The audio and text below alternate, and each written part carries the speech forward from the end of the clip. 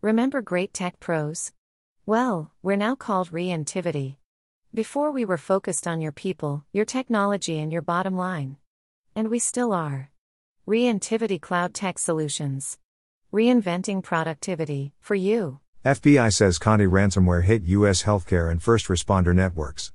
A recent TLP white flash alert from the FBI reveals that Conti ransomware group has attacked U.S. healthcare and first responder organizations at least 16 times. The FBI shared this information to help system administrators and cybersecurity professionals safeguard their network against similar attacks. At least 16 Conti ransomware attacks. The FBI identified at least 16 Conti ransomware attacks targeting U.S. healthcare and first responder networks, including law enforcement agencies, emergency medical services, 911 dispatch centers, and municipalities within the last year, per the Federal Bureau of Investigation's Cybersecurity Division flash alert on May 20, 2021. According to the FBI, more than 400 organizations have been attacked by Conti worldwide, with at least 290 of those organizations being in the United States.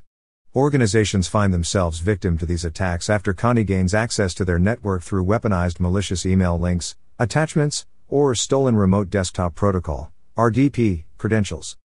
Though ransom amounts have varied, the FBI assessed demands have been as high as $25 million. Targeted organizations that do not respond to the ransom request in 2 to 8 days are then contacted using single-use voice over Internet Protocol, VoIP, numbers, which are difficult to track, to negotiate with the Conti actors. The FBI does not encourage paying ransoms as it does not guarantee that the ransom data or network will be recovered.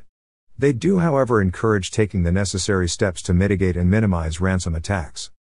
To protect your organization against ransomware, the FBI offers the following recommendations. Regularly backup data, air gap, and password protect backup copies offline.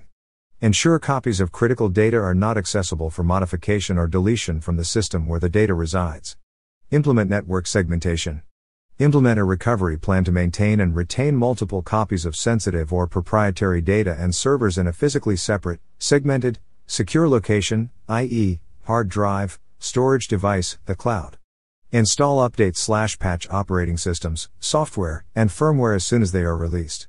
Use multi-factor authentication where possible.